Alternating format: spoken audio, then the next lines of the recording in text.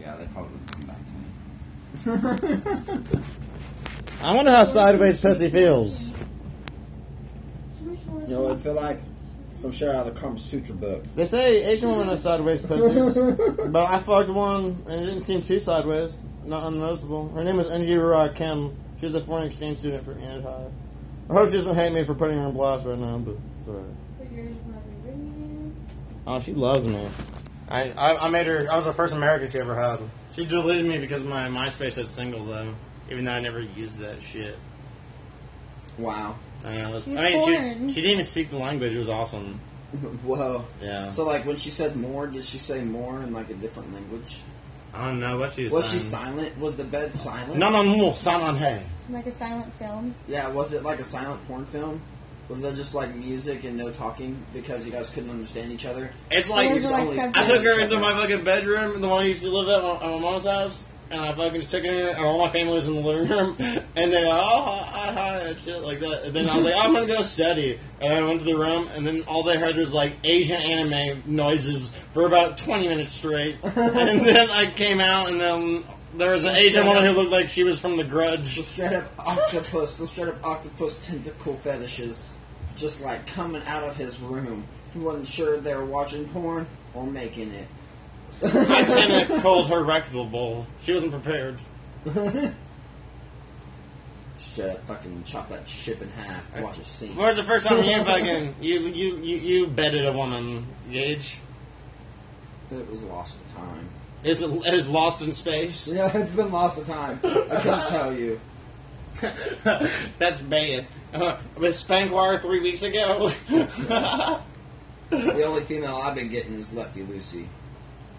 I know who I want to be getting on now. But every time I try to kiss her, she gives me a shiner.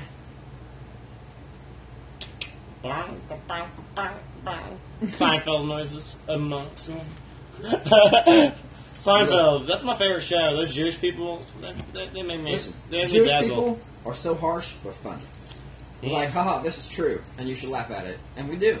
It's because we're fucking Americans. We don't care what people Hey, think. Nazis should love Jewish people, because if Nazis didn't have Jewish people, then what would being a Nazi be about? Yeah.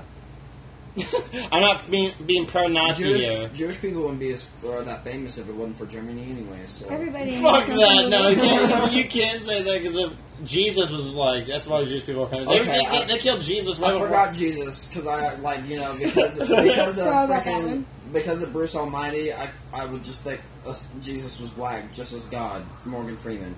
Oh, yeah.